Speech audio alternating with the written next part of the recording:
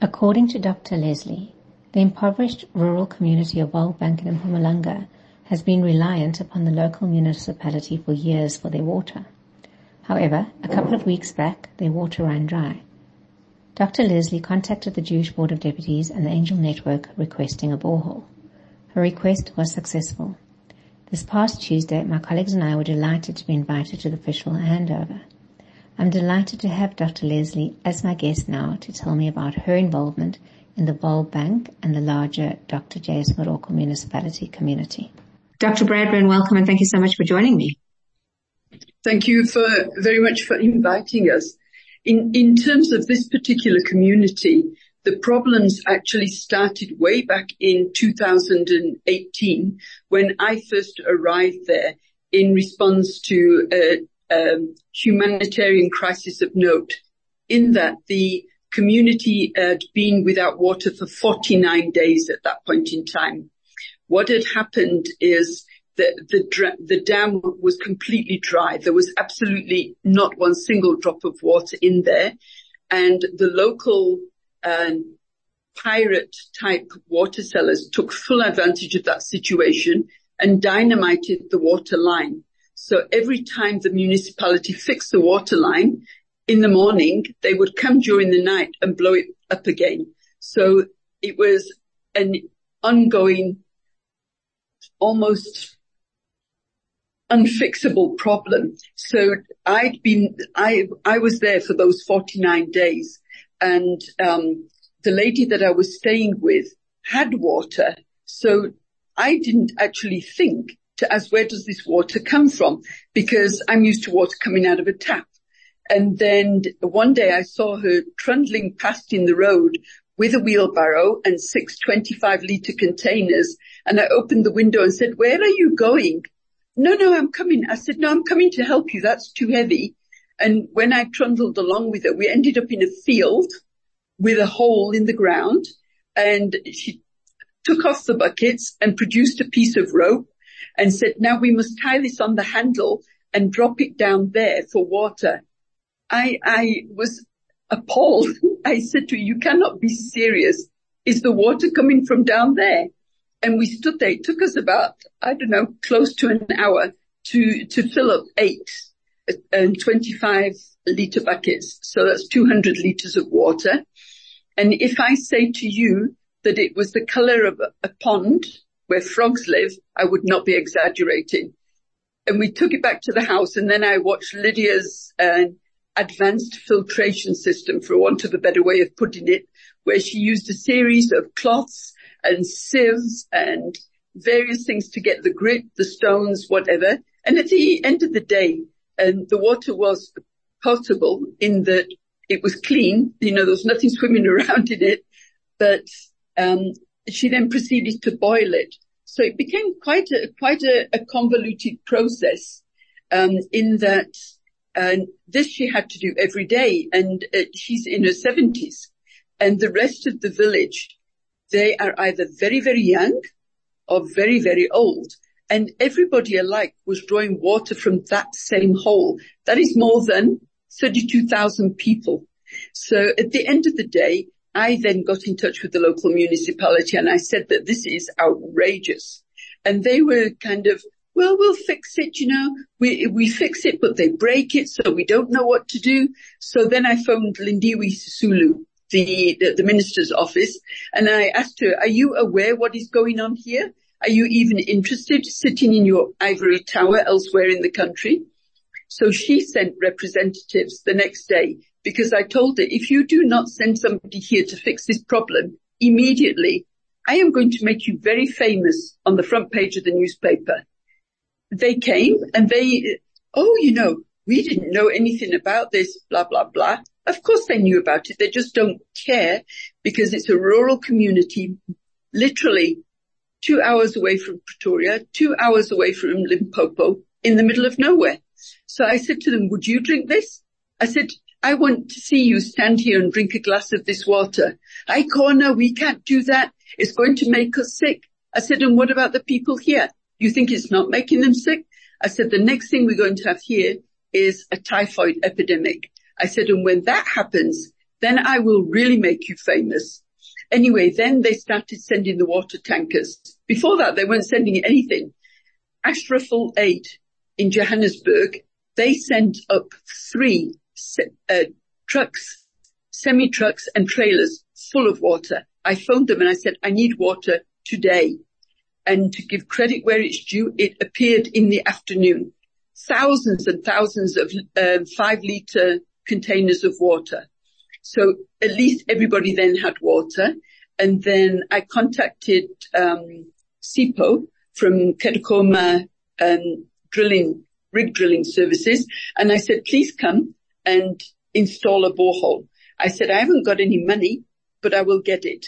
I said, I need it on credit. He said to me, we don't work like that. I said, you need to work like that if you want future business. So he said, okay, I'm coming. And he arrived in the evening and did a test drill. And the next day they arrived and they drilled down to 150 meters and the water came out of there like a fountain. So people came running from everywhere with the buckets and singing and dancing. The next morning they installed it on Thursday, and Friday they came to finish the drill and put the cap on.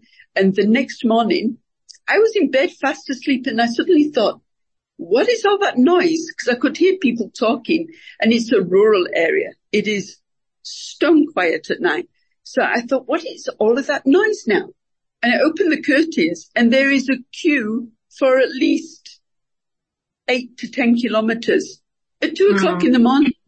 And they're all chatting and they're all happy because they're going to get water. And they stood there, even in the heat of the day, because there it gets very, very hot, as you experienced. And they stood there in that queue, no arguing, no bickering, no pushing in, just patiently waiting for water. So we installed that one, and that has been running since 2018. And then in last year, in November, I was 65 years old. And people said to me, oh, it's a special birthday. What would you like? So I said, money, give me money. So people were saying, what do you want money for at your age? I said, I'm going to buy a borehole. So they said, but you've got a borehole in your garden. I said, it's not for me, it's for a rural community. And fortunately, I've got enough friends that are sufficiently generous. And the ones that weren't, I just badgered them until they gave the money. And we raised enough money to put a second borehole in down at the bottom of the village near the dam, close to the King's Kraal. And then, I think it's maybe 3 weeks ago, then the chief for Vaalbsnk got in touch with me and he said, Vaalbsnk has been without water for 17 days. Can you help? So I said, look, I'm going to, phone Wendy. I said, because if anybody can help, it will be the SAJBD, because this is a lot of money. It was nearly 100,000. So I sent Wendy an email on Tuesday morning. She read it on Tuesday afternoon because she was in meetings in the morning. And she said, it's a lot of money, but I'm on it. And the next day I got a phone call from SIPO to say to me, did you put money in my bank account? So I said to him, and where do you think I would get money from? So he said, no, the borehole's been paid for in full. So I said, read who the sender is. And he said, no, it's the South African Board of Jewish Deputies and the Angel Network. So I said, so now you need to install, please, like yesterday. And then their rig at that point in time was working with a specific drill bit, and they needed a diamond drill bit there because they have to go through what's referred to as the substrata, which is very, very hard because this is generations old land that has not been taken care of. So they ordered in a diamond drill bit from overseas. When that arrived, they came on, not last week Thursday, the Thursday before, and they started drilling, and at 97.6 meters, they hit the first water, came out not gushing, and I said, take it down to 150 meters, and then that came out like a proverbial fountain. And again, everybody came running. and everybody was queuing. And the one thing about rural villages, they're not like urban residents because they queue politely, they chat, they sing and dance and wait their turn. But we started issuing water at 9 o'clock at night on Sunday because they came on Thursday and drilled. Friday and Saturday it was bucketing down, so you can't use the drill because it's a health hazard. And Sunday they finished. We capped the well point and then started issuing water at 9 o'clock, and it's not stopped since. People queue day and night to get to water, and they don't mind if it's the middle of the night. They're still there chatting as though it's the middle of the day. So that is made a huge impact for the community.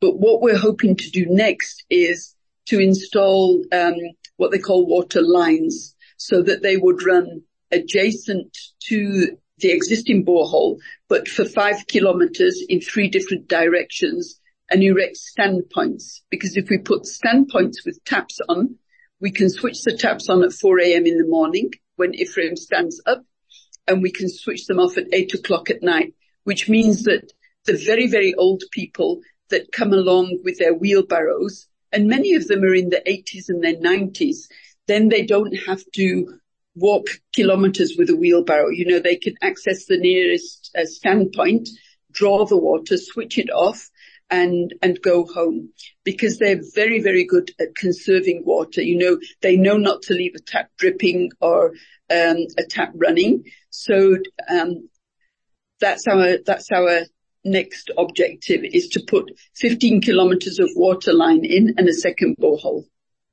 Dr. Bradburn, what struck me on Tuesday is the generosity of the community themselves and the leaders who have stood forward. For example, Ephraim Mashava, Lydia Mashava, and Prince, people who volunteer themselves. Now, the borehole has been put in Ephraim's garden. Even though he has a job, he makes himself available to ensure that the borehole is kept safe, and that he is available to help the community as and when they need it. Do you want to talk a little bit about that? Those people, those leaders. You see, Lydia Mashapa is with a P. Lydia was my housekeeper for 30 years, when we lived in Johannesburg and subsequently in Cape Town. So I know that Lydia is 100% trustworthy. Not only that, she is a tribal elder, so she reports directly to the chief and to the king, because all of these properties, they're vested in royal kingdoms, so they're still under tribal rule. So Lydia forms part of the tribal council, and Ephraim, her son, has a full-time job. He's a printer, and he leaves from home on the 4 a.m. bus to go to Pretoria, and from Pretoria he goes out to Irene, so he arrives at work at 7:30. And then in the afternoon, he does the process in reverse. He leaves work at 5, so he gets home at 8 p.m. And that is why I suggested that we put the water lines in, because he will open the water lines as he leaves and he'll close them when he arrives home, which means the whole community still have unfettered access. The reason that we put the first JoJo tank and the pump inside the property is, it's a very, very impoverished rural community. And unfortunately, if you have very little, sometimes the temptation becomes just too much to grab something with a view to selling it. And these pumps cost a lot of money because they're booster pumps, and they're easy to sell because they take them to Pretoria and sell them as scrap metal. So we said they are going to be located inside locked premises so people can't get in. And we cap them. We cap the top of the pump with cement. So they'd have to start digging before they could actually steal. And then what we do is we electrify the line from the JoJo tank to the pump. So if they do try to get the pump out in Ephraim's absence, they're going to get a very nasty shock. So, but you know, having said that, I lived there for almost 3 years, when COVID was very rampant in this particular community, and in that 3 years, I saw one crime only, and that was a young man getting a little bit too fresh for his girlfriend's liking, and his girlfriend screaming, and the community came running from all directions. And if it hadn't been for the police intervening, I don't know what would have happened to that young man. But other than that, people leave their doors open at night. They leave their windows open. If you go shopping, you don't have to lock your car, because tribal rule is very, very strict. It's almost similar to Islamic rule in that crime is absolutely not acceptable. And the tribal elders will find you and they will hold you accountable. Because we had a young man who he mugged one of my very elderly patients. She went to Pick and Pay to collect her SASA grant, and he grabbed her handbag because she has a little walker to get along, and he grabbed her handbag and ran. He didn't even get to the end of the street before he was attacked by people who saw what had happened. The bag was recovered and they literally dragged him by his collar to the police station. So, they just do not tolerate any kind of intrusion in terms of privacy, in terms of entering people's property. Some of the terrible things that you hear happening in the likes of Alex or Soweto just simply do not happen there. Dr. Bradburn, we have to end the conversation here, but I have enjoyed talking to you. I think that the Vaalbsnk and indeed that whole municipality are so fortunate to have you as their guardian angel, because I think that is what you are. And it was lovely being there this Tuesday, and lovely meeting you in person and seeing for myself the impact that something like that has on a village. So just to say thank you very much, and thank you very much for joining me. Thank you very much for giving us a chance to tell the greater community about Allemansdrift and about Vaalbsnk. I appreciate it. Thank you very much. That was Dr. Bye-bye. Lesley Bradburn, who was telling us about her contribution to the Vaalbsnk community.